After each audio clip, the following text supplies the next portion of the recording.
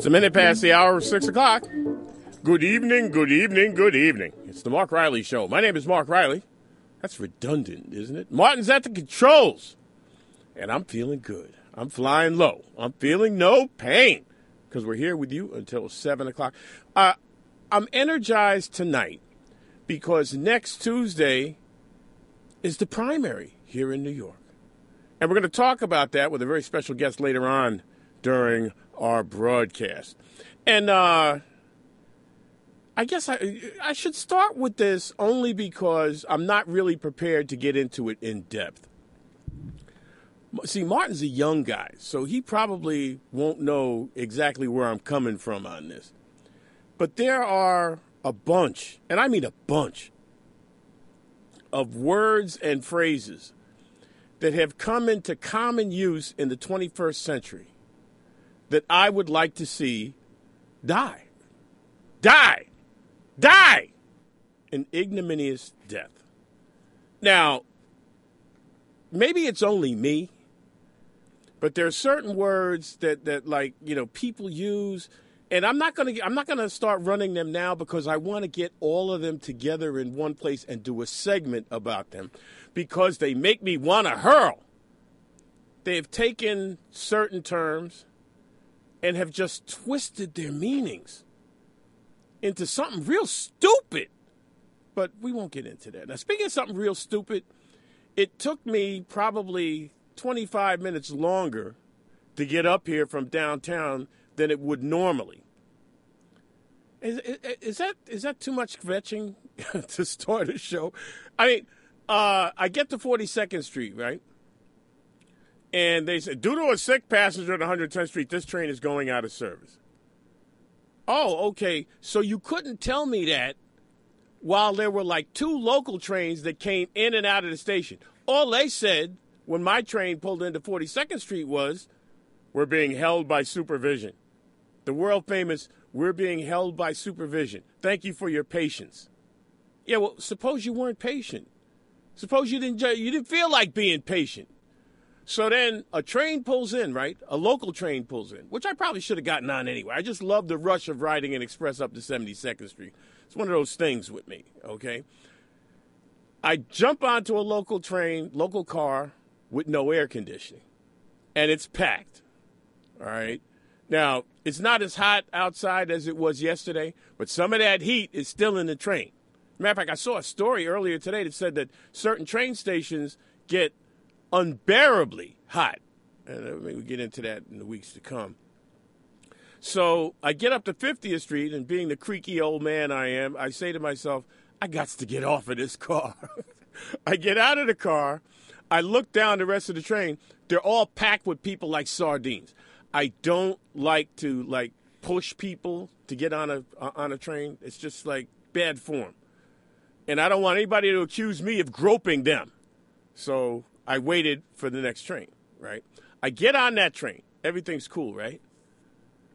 All of a sudden, toward the front of the car I'm in, this guy, who apparently had had enough of somebody pushing him, turns around and says, can I use the B word here? Absolutely. Okay. Turns around and says, bitch! Loud enough for the whole car to hear. Get off of me! And looks like he's getting ready to push the woman off the train. You know, and I'm looking at this, and there's a guy standing next to me. He's looking at me like, What have we gotten ourselves in? Is this the all-star subway train from hell or what? And he cursed this woman out until she got off the train. I think she got on at 50th Street, she got off at 72nd. And all the while, this one, bitch, the whole way. And I don't like to use that term. I came up in radio during time. You just didn't use it. All right, but since this is the Progressive Radio Network, what the heck? Anyway, that is my subway tale of woe. Now, for those of you who have not been with us in weeks past, we run a bunch of stories that I think are important. You may not think they're important, but I think they're important. And, you can call and comment. And if there's something you think is important, our number is 888-874-4888. 888-874-4888. You, of course, are listening to the Progressive Radio Network, which you can listen to in so many different ways. It's scary. PRN.FM. Click on Listen Live. You can go to the TuneIn website. You can go to you can check us out any which way. You can listen on your mobile device from PRN.FM, TuneIn app, or Stitcher app, in point of fact. So there's a lot of different ways to check us out. And I go over these stories, and the one lead story features a very special guest. So with the primaries coming up, who better to talk about them than my good friend, the publisher of the New York Amsterdam News, Ms. Elinor Tatum. She'll be joining us in about 10 minutes or so. Now, I don't know about the rest of y'all, but I am a union guy. I have been in a union one way or the other since I started working in New York City. I had, a couple jobs up in Connecticut where I was raised. I wasn't part of a union there. But from the time I got to New York City and started working in the post office, as a matter of fact, joined the APWU. That's the American Postal Workers Union. Belonged to a bunch of different unions. So I am a union guy. My father worked in the post office. He was a union guy. My mother was an organizer for certain left-wing organizations. She was a union person without actually being a union person. God rest both their souls. Well, unionism in America seems to have fallen into some form of disrepute. Unions. Oh, they're all fat cats. Their leadership rip off the members. You shouldn't have to be a member of a union. Even if you benefit from the work that the union does, you shouldn't have to be a member of a union to work a particular job. All of this foolishness. And I do mean foolishness. And here in New York, which is generally perceived to be a union town because there are more people who are members of unions here than in most other places in the country. Go to Kentucky and start talking about, joining a union. They'll tell you to go to Ohio. They ain't got no unions. They do, but I'm being facetious. Well, as it turns out, there's a study from the CUNY Graduate Center, two professors from the CUNY Graduate Center, and it suggests that unions are fighting that trend of shrinkage that we see across the country, and in fact, most people thought was going on in New York. The people that actually did the study, Ruth Milkman and Stephanie Luce, both said, we were surprised. Now, the bounce back has been modest. And the bounce back, ironically enough, has gone from 1 in 5 working age New York City residents who are members of unions to 1 in 4. Small increase in the numbers. Many people might think, according to this study anyway, that the increase in union membership came from, fast food workers and other folks who have been trying to organize and join unions, in many cases unsuccessfully, because their employers try and squash them like grapes. But as it turns out, and of course, I'm talking about this in part because, Monday was Labor Day, party people. It seems to be attributed to a surge in hiring in the construction and hotel industries, not the campaigns by fast food workers and others who earn low wages, which means, of course, that if that trend continues in the hotel industry and in construction, and low-wage workers end up joining unions, we could see a continued uptick. However, Professor Ruth Milkman says we don't see any evidence of that, the fast food thing.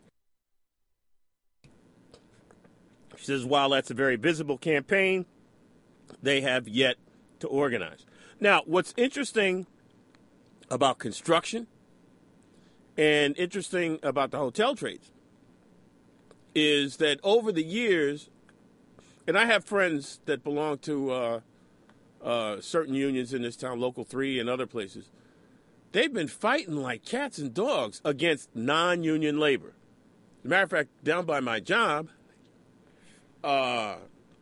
there's one of those gigantic, you ever see those big rats, Martin, that they put in the street because somebody's using non-union labor?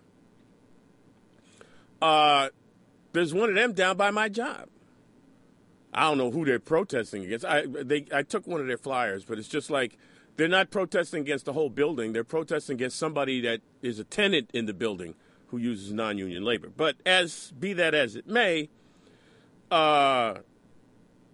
this uptick in union membership comes even as non-union members in the construction industry and in the hotel trades also continues to go up.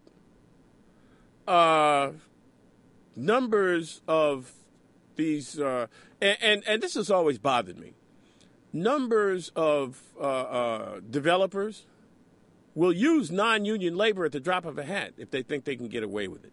Or they'll use less expensive union labor and thereby pit union against union. Now, the unions, certainly the craft unions, do have a bit to answer for in that for many, many, many, many years, they kept people of color out of their unions. Out, out, out. And you can't ignore that. But that has gotten better over the years. I got a friend who's in one union. He's been there 25 years now, maybe longer than that.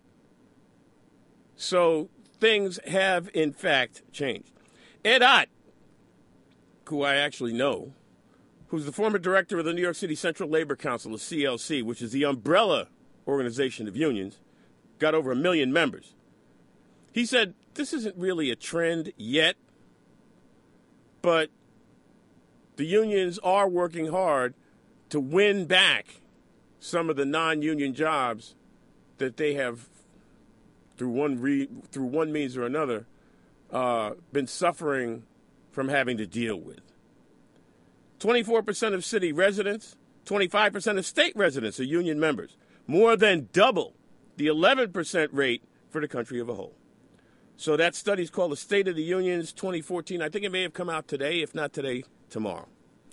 Interesting story, and we're going to be talking to Elinor Tatum very shortly. Interesting story in the New York Times about a bagel cafe up in Co-op City in the Bronx. Now, I don't know about y'all, but in the main, chain restaurants are not my favorite thing. Okay, and I don't have to name them. You know who they are.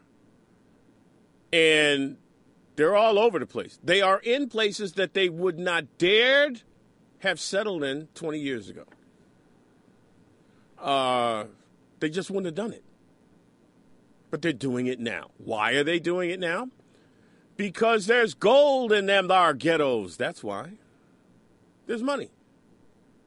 Just like, so Burger King buys Canadian company, moves to Canada. $9.5 billion. Why? Because somebody's spending $9.5 billion on coffee, donuts, and burgers. That's why. There's a guy named Charles Maselli, who's been up in Co-op City for more than 25 years at a place called the Bagel Cafe. And anybody who's been in this town for any length of time knows, if you don't know this particular Bagel Cafe up by Co-op City, you know a place just like this Bagel Cafe. Kind of a little rundown, long in tooth, but a place where neighborhood people come and hang out. And in this case, Charles Maselli is finding that they're not renewing his lease because they say, and this is one of these things that just like drives me crazy. When Charles Maselli failed to reach, quote, the highest standards consistent with a first-class shopping experience. Yo, you're in the Bronx, man. I'm not trying to dog the Bronx. Not trying to dog Co-op City. But, you know, when you start talking that you're not consistent with a first-class shop, get away from it because they're building a mall up there. That's why they're doing this. So they're trying to push the guy out.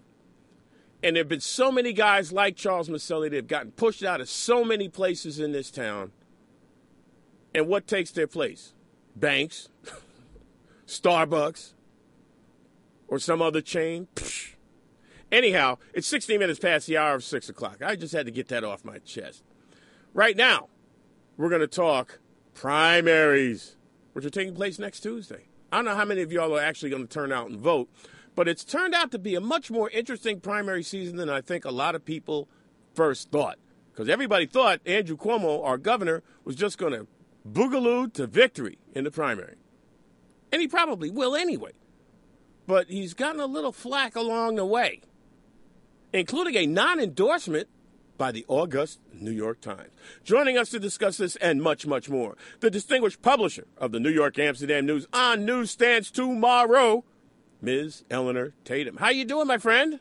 I'm doing very well. How are you doing? I'm doing great. Thanks so much for joining us. We really appreciate it, as always. Well, it's great to be with you. Tell me a little bit about what your readers are saying about this upcoming primary. You know, Mark Green, a former public advocate and mayoral candidate, actually endorsed Zephyr Teachout and Timothy Wu, I think is his name. What are your readers saying about this primary that's coming up? You know, not a lot of people are actually talking about it on the ground.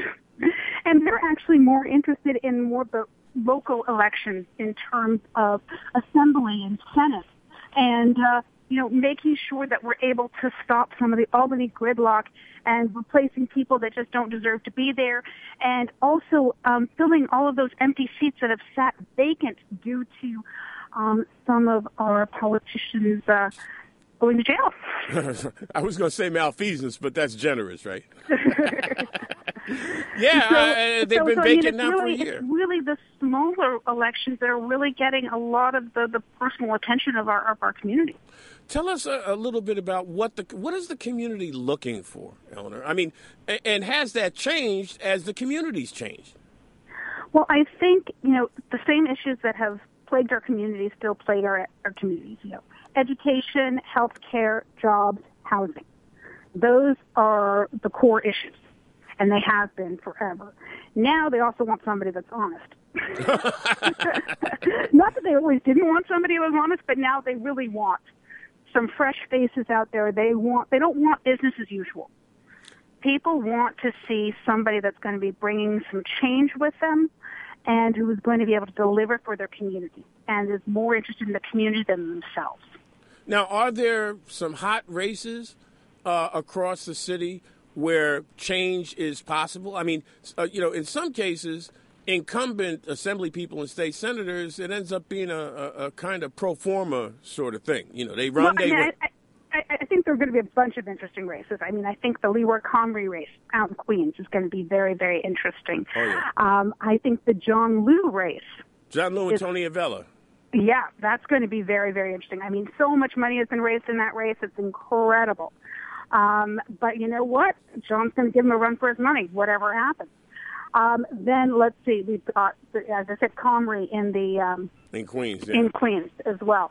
And then in the Bronx, we've got the 79th with Michael Blake running, and we have the candidate of the county committee of the machine up there is a woman named Marsha Michaels, but Michael Blake has out-fundraised her, by over $100,000, which is money that has never been seen in this race. He's a former Obama White House staffer. And is that Eric Stevenson's old district? Yes, it is. Yeah, yeah. And he is really making a name for himself and is really getting out there into the community and has gotten some fantastic endorsements, including 1199. So, we're seeing some really big moves and new faces coming out there. And then some old ones as well, like Oliver Capel coming out of retirement. Oh, yeah, I was going to ask you about that one. That's an interesting race up there. That's Capel against Klein. Exactly. We've really got some folks that have been really loyal to party over the years who are coming back out to take on those who they feel have not been loyal. Interesting. And though these people are maybe older, they know their way around, and they're ready to go in there fighting. So it doesn't matter if they're brand new to politics in terms of never running before, or if they've been around the block and left politics and are coming back. They're coming back so strong and really ready to take charge. And, I got to tell you, this year when we did our endorsement interview was the first year that I can say that almost every single candidate that we met was somebody that I could possibly vote for something. Really?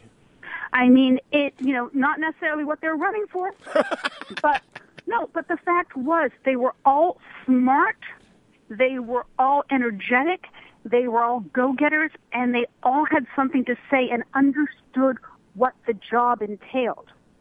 In the past, I had people come before me who had no idea what the jobs were, who had no idea what it meant to be an assemblyman, what it meant to be a state senator, what it meant to be a committee woman or a district leader.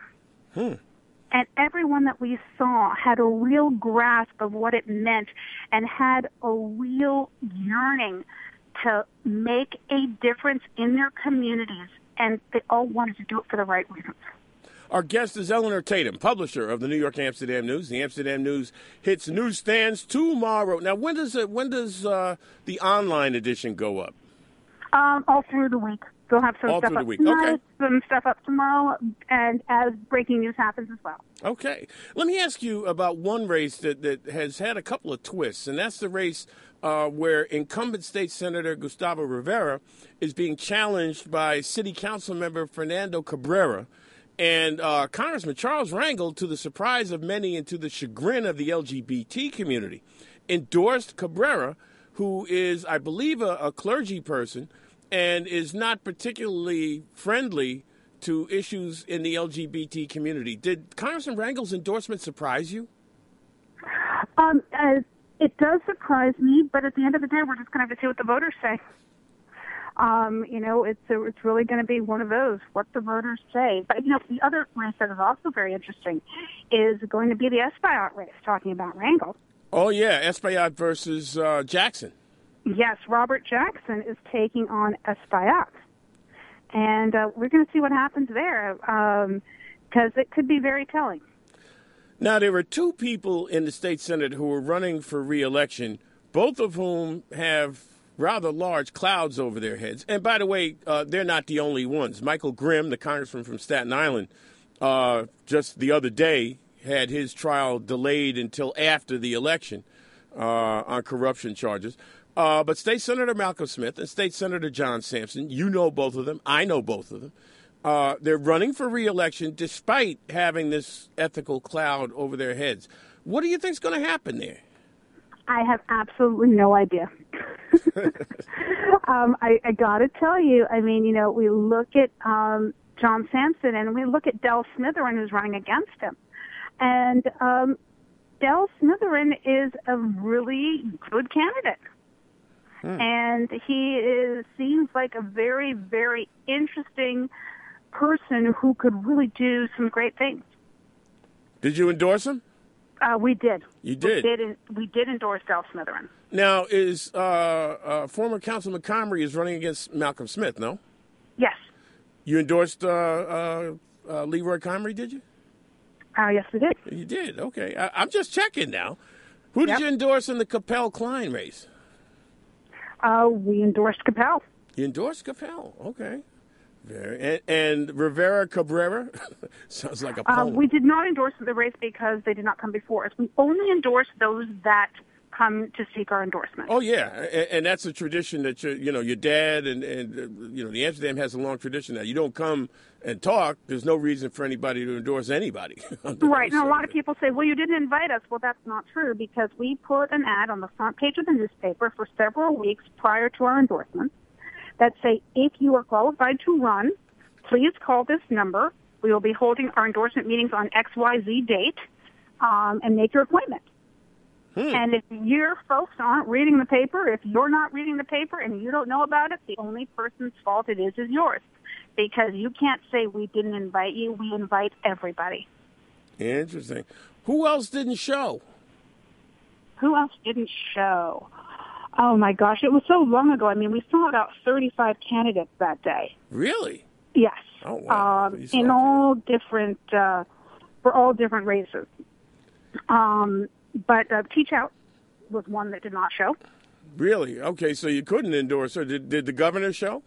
The governor did talk to us. Okay. And, though there's a lot more that he needs to do, and we want him to do, he has done many things. I mean, people really want to see him with a more progressive agenda. He hasn't gotten there yet, but I think if we push him, hopefully he will get there. I'm kind of surprised, given the long-standing reputation of the Amsterdam News, that Zephyr Teachout wouldn't have made you all first on her list. I'm not just saying that because I'm talking to you, but I mean, you reach an important constituency. I can't imagine why she wouldn't show up. Maybe no one was reading the paper. Well, that's their problem, ain't it? Exactly. So, exactly. And what about this guy, Wu? Our good friend, former Governor David Patterson, went off on him the other day. Yeah, I don't know that much about Wu. He did not come in to talk to us. So, again, he wasn't endorsed, but Hochul didn't come either. So we did not endorse the lieutenant governor. Really? Well, I can't understand what these people are thinking. A lot of times it's just someone's not paying attention. Yeah, but then you got enough people that do pay attention so that you're jammed up when you do have the endorsement interviews. So somebody's paying attention. Yeah. I find that to be, Eleanor, very, very, very bizarre. So do you have a lead pipe cinch race that you want to share with our audience? Is there somebody you want to go out on a limb and say, I believe this person is going to win? Let me think. Well, I think there are going to be a lot of close races out there. Really? But I'd say in the 79th, my bet is with Michael Blake. Really? Yep. Michael Blake is going to win that one, huh? Yep. And what about Comrie Smith? Too close to call? I think it's too close to call, but, I'm rooting for Comrie. You're rooting for Comrie. And how about Smither and Sampson? Again, it's anyone's guess, but, Dale Smitherin is, I think, a formal candidate, and I hope he does really, really well. Okay. Elinor Tatum, as always, it's a joy to talk with you. Thank you so much for being with us, and we'll talk to you again in the future, huh? All righty. Take care. All right. You take care. Have a great night. Thanks. You too. Bye-bye. Bye-bye. Elinor Tatum, the publisher of the New York Amsterdam News. Our number, call-in number, that is 888-874-4888. 888-874-4888. Do you agree with what Elinor Tatum just said, that Governor Cuomo may not have done everything, but he had done enough to warrant, your backing? I'm curious. Oh, okay. All right. So we got Michael S.W. Is Michael S.W. on the line? What up, Mark? How you doing, buddy? Okay, buddy. I had called for another purpose. I know you were still speaking about Elinor Tatum, who is a very wonderful woman, by the way. Oh, yeah. Very credible. No, but I mean, yeah. I'm just talking about the primaries in general. Generally speaking, Michael, people don't really turn out in these primaries, even though there's a lot of pretty intense races that are going on out here. I know that. But the problem here is that people need to pay attention to what's going on around them and take every single election seriously. Don't just come out for the big presidential elections. Don't just come out for the big mayoral elections. You got the city council. You got the Congress coming up. You even have election of judges. You should be taking every single election seriously, because what's one of the issues that always comes up, and this is why I was calling you about, Mark, the death penalty.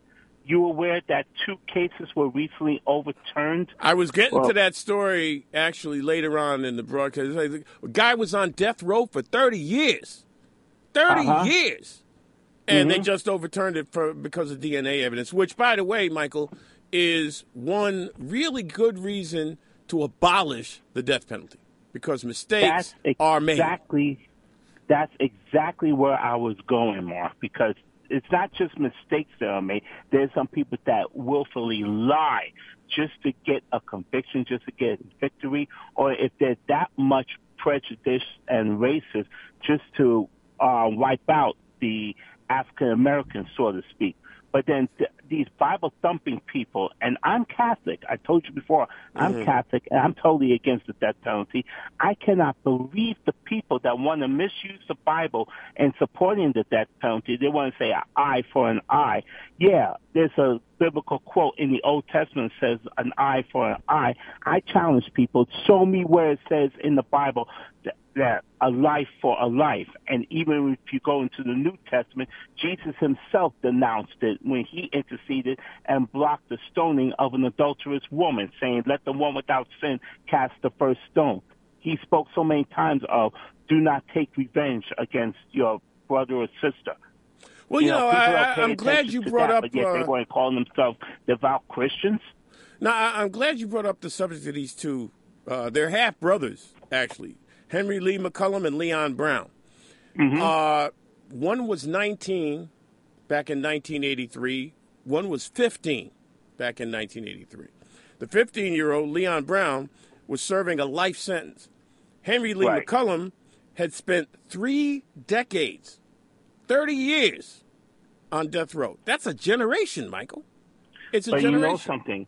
Thank God that those convictions and sentences were overturned, but people got to understand and better get through their thick skulls that you just mentioned 30 years behind bars.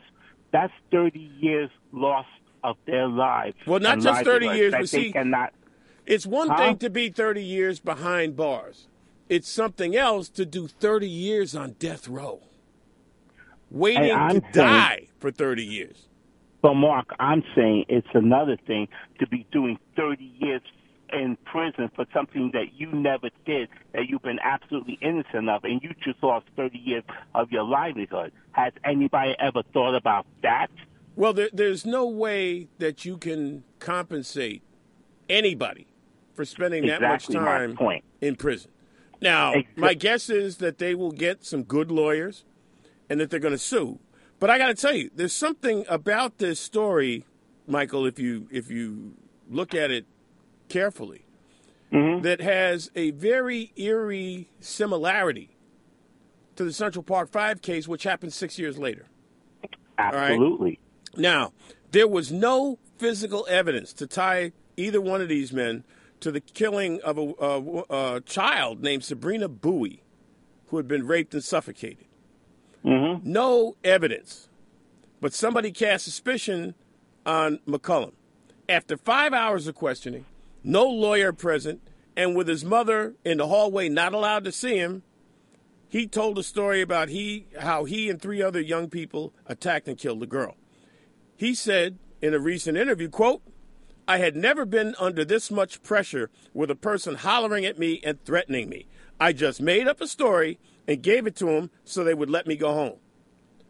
How many times do you hear stories about people who confess to crimes because, especially kids, all right, confess to crimes because they're being told, in between being hollered at, but they're told, all right, well, just tell me what happened and you can go home. And at this point, home was death row for 30 years. Absolutely. You see? Absolutely. And the thing is, you just point out something very significant, and that is, if such mistakes, to use that in a very small sense, to the highest point of willful misconduct and obstruction of justice, if people can recognize that and see how many people are getting out, finally getting freed, after spending so much time in prison for a crime they never committed. These are actual innocent people. Shouldn't people get it through their thick skulls that you got to abolish the death penalty, because you know full well that there have been innocent people that have been executed, and there's no way turning that back either. Well, you're right. Michael, thanks a lot for calling, man. Much appreciated. Thanks, man. Have a good one. You too, buddy. This is an outrageous case. An outrageous case. And by the way, this had gotten as far as the Supreme Court. Okay. First of all, when they were first tried, both of these men were sentenced to die. New trials were ordered by the state Supreme Court. McCollum was again sentenced to death. Brown was only convicted of rape, and his sentence was reduced to life. As recently as 2010, 4 years ago, the North Carolina Republican Party put McCollum's booking photograph on campaign flyers, accusing a Democrat of being soft on crime. In 1994, the U.S. Supreme Court, highest court in the land, turned down a request for review of the case. But as it turns out, DNA evidence pointed to someone else. And again, similar to the Central Park Five, except in this case, the poor young lady died, an 11-year-old girl. But I believe that what District Attorney Ken Thompson is doing in Brooklyn, which is reviewing cases with an eye toward making sure that justice is served, that ought to go on all through this country, especially in certain parts of this country where justice seems to be the last thing on some people's minds. And when I say some people, I'm talking about prosecutors and judges.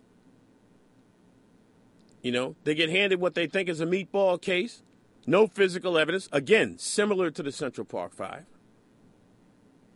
And boom, 30 years, 30 on death row.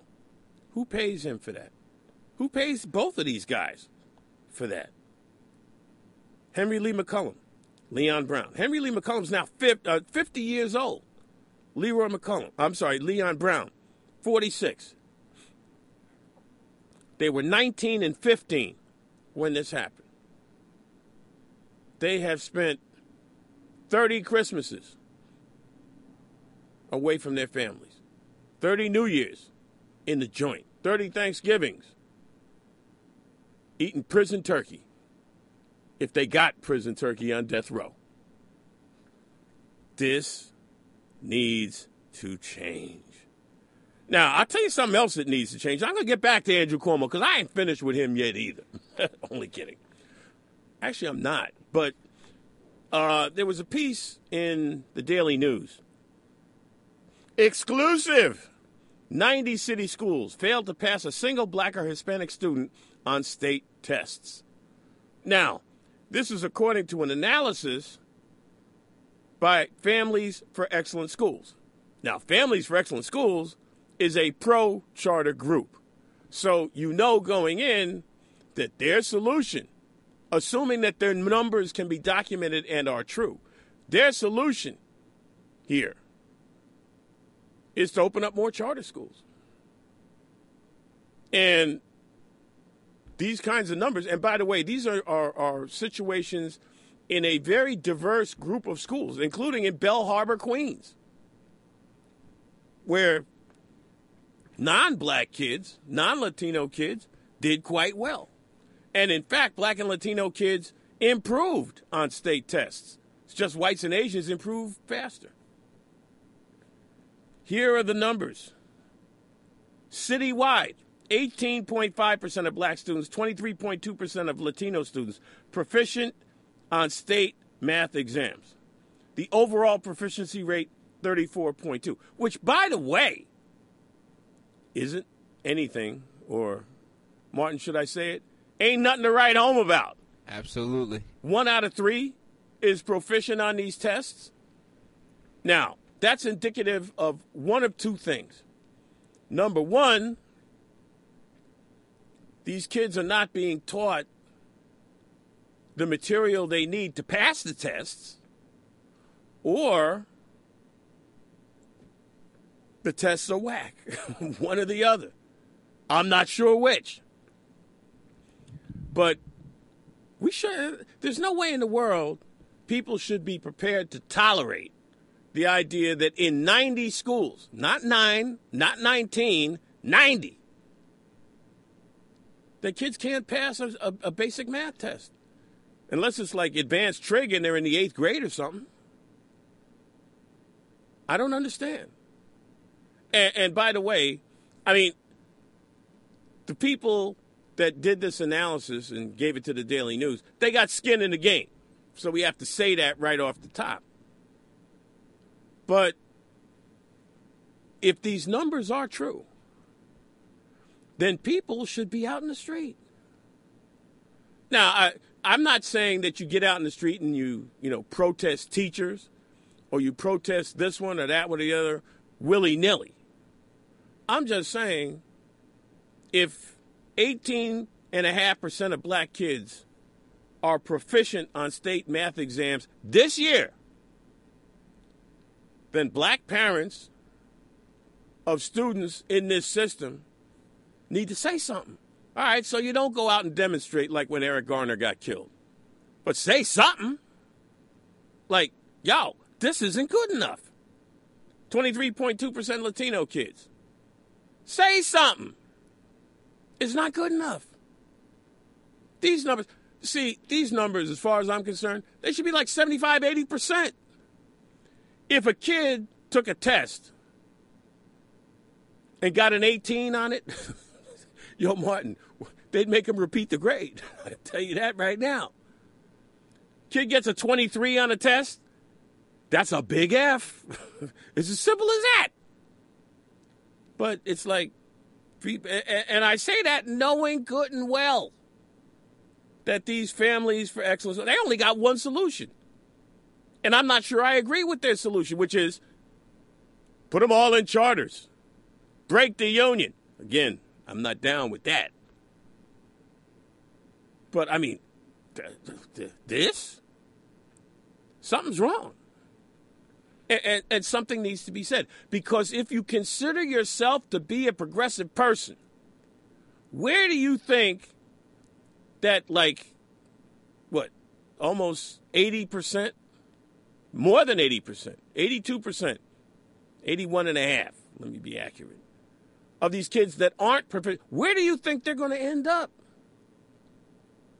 Where do you think, what kind of job, what kind of career are they going to have when they get out of high school if they can't do math enough to pass the test? Now, I don't know what the reading scores are, all right? But I do know the low-wage jobs that they will channel these kids into. All right? Where all you got to do is, like, press a button. You don't have to add anything on a cash register anymore. Just press the symbol that says burger, and that's it. Okay? I mean, I hate to be cold about these things. I'm an old man. I got me a decent education, I think. I did okay. Wasn't the greatest student in the world, but I was taught properly. Because I grew up in a place where if they were going to miseducate or undereducate me, they'd have had to undereducate all the rest of them. And they weren't black. So they had no choice. You understand? The United States has now verified that the video footage of journalist Steven Sotloff was authentic and that he was, in fact, beheaded by ISIS. I'm not a vengeful person. I'm really not. I try not to be. All right? But this is time to call out SEAL Teams 6 through 10, if that's what you need. I don't know how many of them they got. But they need to call them out. Now, they did apparently. I was reading a piece in a UK journal. Apparently, they tried to free all of these cats at one time, unsuccessfully. So they tried. Well, they got to succeed. They've got to succeed. And, our press here is like, kill them all, let God sort them out, or Allah, or whoever they worship. And I understand that impulse. I'm not quite that. How best to put this, Martin? I'm not quite that eye for an eye, tooth for a tooth. How about that? Because I consider what they did to be acts of barbarism. Barbarism. Don't cut nobody's head off. For what? Because you don't like that Obama's doing airstrikes? So you're going to kill somebody you have in there? Like Obama's going to throw, and I said this the other week, Obama's going to throw up his hand and say, oh, okay, well, ISIS, y'all don't want us to bomb, we'll stop. So you just stop killing people. Not going to happen. Not gonna happen. So far as I'm concerned, and I'm not, I'm not saying, call SEAL Team 6 and let them blow everything in the Middle East up until they find out who did this and then blow them up. But there are times, you kind of get that feeling. Like, I'm getting sick of this already. That's all. I'm sick of it. Not one other human being should be beheaded by some butthead. How about that? And they're talking about coming here. Now the Brits are taking some very serious steps about this. Brits are yanking passports and telling people they can't even set foot in the UK. They come from Syria, Iraq. Oh, sorry, mate. Go back. I don't know. That sounds a little draconian. Sounds a little draconian, right? For the good old USA. But we got to do something to protect ourselves here. And we got to do something to protect Americans. Now, I understand journalists like to go to places that are dangerous sometimes. I understand that. And with that impulse comes the possibility something bad's going to happen to you. But this is barbaric. It is as simple as that. Barbaric. Period. End. Now, last week we talked to our good friend Nia Malika Henderson from the Washington Post about the fact that, wait a minute, before I get into that, Andrew Cuomo, governor, state of New York. Now, when I was on terrestrial radio, when he got elected, I said to people back then that having a Republican-controlled state Senate would not be the worst thing that ever happened to him, because he could then find enough common cause with them, with the Republicans, to push a fiscally conservative agenda, while on the other hand, pressing forward with a progressive agenda on other issues. And I asked people about this. I asked some folks up in Albany. Well, it's possible. It's possible. Now there's a story that says that's exactly what Andrew Cuomo did, and that he actually encouraged the formation of the Independent Democratic Conference, the IDC, which is now reportedly caucusing with the Democrats again. It's like ping pong and whatnot. But this was supposed to be, like a glide thing for Andrew Cuomo. Wasn't supposed to have any trouble. Certainly, I mean, he still got like a 20-odd point margin in the general. But, I mean, the primary wasn't even supposed to be an issue. Nobody thought anybody was going to run anybody against him. The Working Families Party actually managed to, how best to put this, Martin? Guerrilla the governor into supporting the IDC going back to the Democrats. Otherwise, they said they wouldn't support him. All right? And they held out as an alternative a Fordham professor by the name of Zephyr Teachout. Zephyr Teachout. And when the Working Families Party decided to back Governor Cuomo, because he said he would, make good on his promise to unite the IDC and the Democratic Conference in the Senate. I know this is arcane and inside baseball and all that, but y'all need to know this. Zephyr Teachout said, well, later for the Working Families Party, I'm going to run against him as a Democrat. And then she found a guy named Timothy Wu, who's running against his hand-picked choice for lieutenant governor, Kathy Hochul. Kathy Hochul represents a relatively conservative district. She's a Democrat, but she represents a relatively conservative district upstate. And some of her positions infuriate conservatives. Infuriate progressives. Tim Wu got the endorsement of the New York Times. Zephyr Teachout didn't get that endorsement, but she did get the endorsement of former public advocate Mark Green. Now, nobody in their right mind, least of all me, and many people argued that I'm not in my right mind, but nobody in their right mind thinks that Zephyr Teachout is going to beat Andrew Cuomo. Nobody thinks that. But in a low turnout election, if she manages to energize enough voters, she might get 20, 25%. That is substantial for a guy who thinks he's got a shot at being president somewhere further down the road. You're supposed to squash Zephyr Teachout like a grape. You're supposed to be an anvil on an ant. And that may not happen. I mean, it may happen with Astorino, the Republican guy, who really just doesn't seem to be able to get... have you ever... There was a news thing one time. I forgot where I must have been in Baltimore for some reason. And there was this big snow and ice storm, right?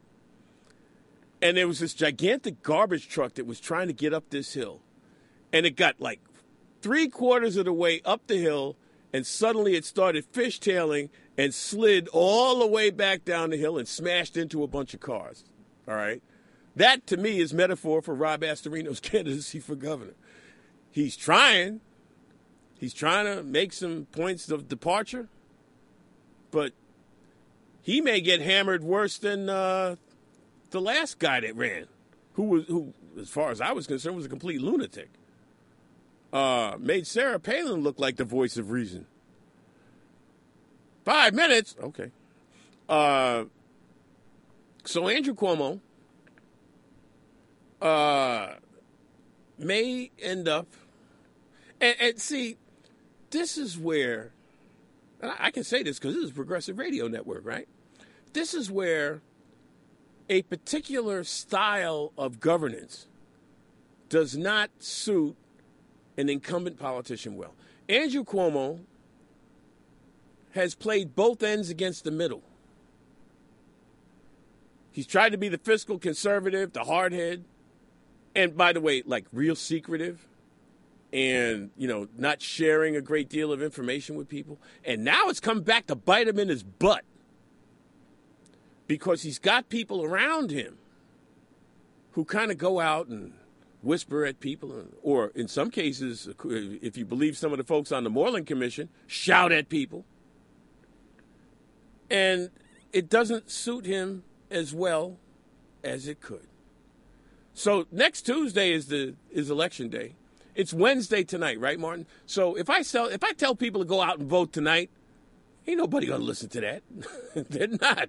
They're just not. Let's be realistic, all right? I'm a realist in my old age. They're not going to go out and Mark Riley said I should go out and vote next week. They're not going to do it. They should, but they're not. I would say to people, in a low turnout election, your vote counts twice as much as it would in a high turnout election. That should be reason enough. You should be able to go to the polls and walk out of there with your chest all poked out. Yo, I voted. Yeah, boy. I voted. Not many people do. But see, here's the thing. And this is something that happened to me a long time ago. I was living up in Washington Heights, right? And I went to vote I forgot what election it was for, but I went to vote for an election. I think it was maybe mayor or whatever. And at my polling station were about 3 classes of Jewish kids from a nearby yeshiva school or Jewish school. And their teachers were showing them firsthand what voting was about. They had the poll workers walk them in. Now, kids could barely see up on top, in the voting booth to see what was there. But they walked them in there and they showed them. And these are on them old ancient machines that I think they may have put out to pasture by now, but maybe not. And those kids, who are now, by the way, well old enough to vote, they learned about voting when they were barely tall enough. They may have been first, second grade kids. But you know what? If they still live in New York, I bet you they remember, and I bet you they vote. All right, now we got a couple minutes left. And our last segment is called To the Ridiculous. Martin, have you heard about these stories where people on airlines get upset when somebody in front of them reclines their seat? And it's gotten butt ugly in several cases. No, I haven't. Yeah, it's happened 3 times. Okay. The latest, a flight from LaGuardia to Palm Beach, that's in Florida. It was forced to make an unexpected landing after an argument over legroom. Delta Airlines Flight 2370 was officially diverted to Jacksonville due to safety reasons in regard to a passenger issue. Guy that was on the plane said that the squabble started the minute the woman seated next to him tried to recline her seat. The woman who was sitting next to me knitting actually tried reclining her seat back, and the woman behind her started screaming and swearing. And, they have these devices now, which are prohibited on most airlines, that actually allow you to keep someone from reclining their seat. Physically, it makes it physically unable to push your seat back. Now, as it turned out, the woman who was screaming and swearing was sleeping on her tray table. Yes, such a delicate soul. So the argument got bad enough, somebody called a flight attendant. And the flight attendant came over, and that just exacerbated what was going on. And she demanded, this is the woman who was cursing and screaming, that the flight land. She says, I don't care about the consequences. Put this plane down now. So they diverted the plane. Now, that's not the most ridiculous part of this. The woman wasn't even charged. Not even charged. Now, if it was me, let me tell you something. She'd have needed, if some passengers on some planes, she would have needed a police escort to get off the plane. I'm going to Palm Beach and you divert my flight to Jacksonville over what? Really? Seriously? The flight didn't get to West Palm Beach until after 11 p.m. It was the 3rd flight diversion in the past week. 3. Count them. 3. And all 3 over seatbacks and reclining. Were there women involved in all 3 of them or no? No. Oh. There were not all women involved. Oh, okay. Come on, man. Don't be a sexist. No, I was just asking. What are you trying to say? What are you trying to say, man? No, not even. No. Women are prone to go off over seatbacks? Yes. That's cold-blooded. My thanks to Martin. You can reach him here at the Progressive Radio Network with your comments. Time for me to get out of here. I'll be back next week, 6 p.m., God willing, and the creek don't rise. This has been the Mark Riley Show on the Progressive Radio Network, PRN.FM. Have a great one.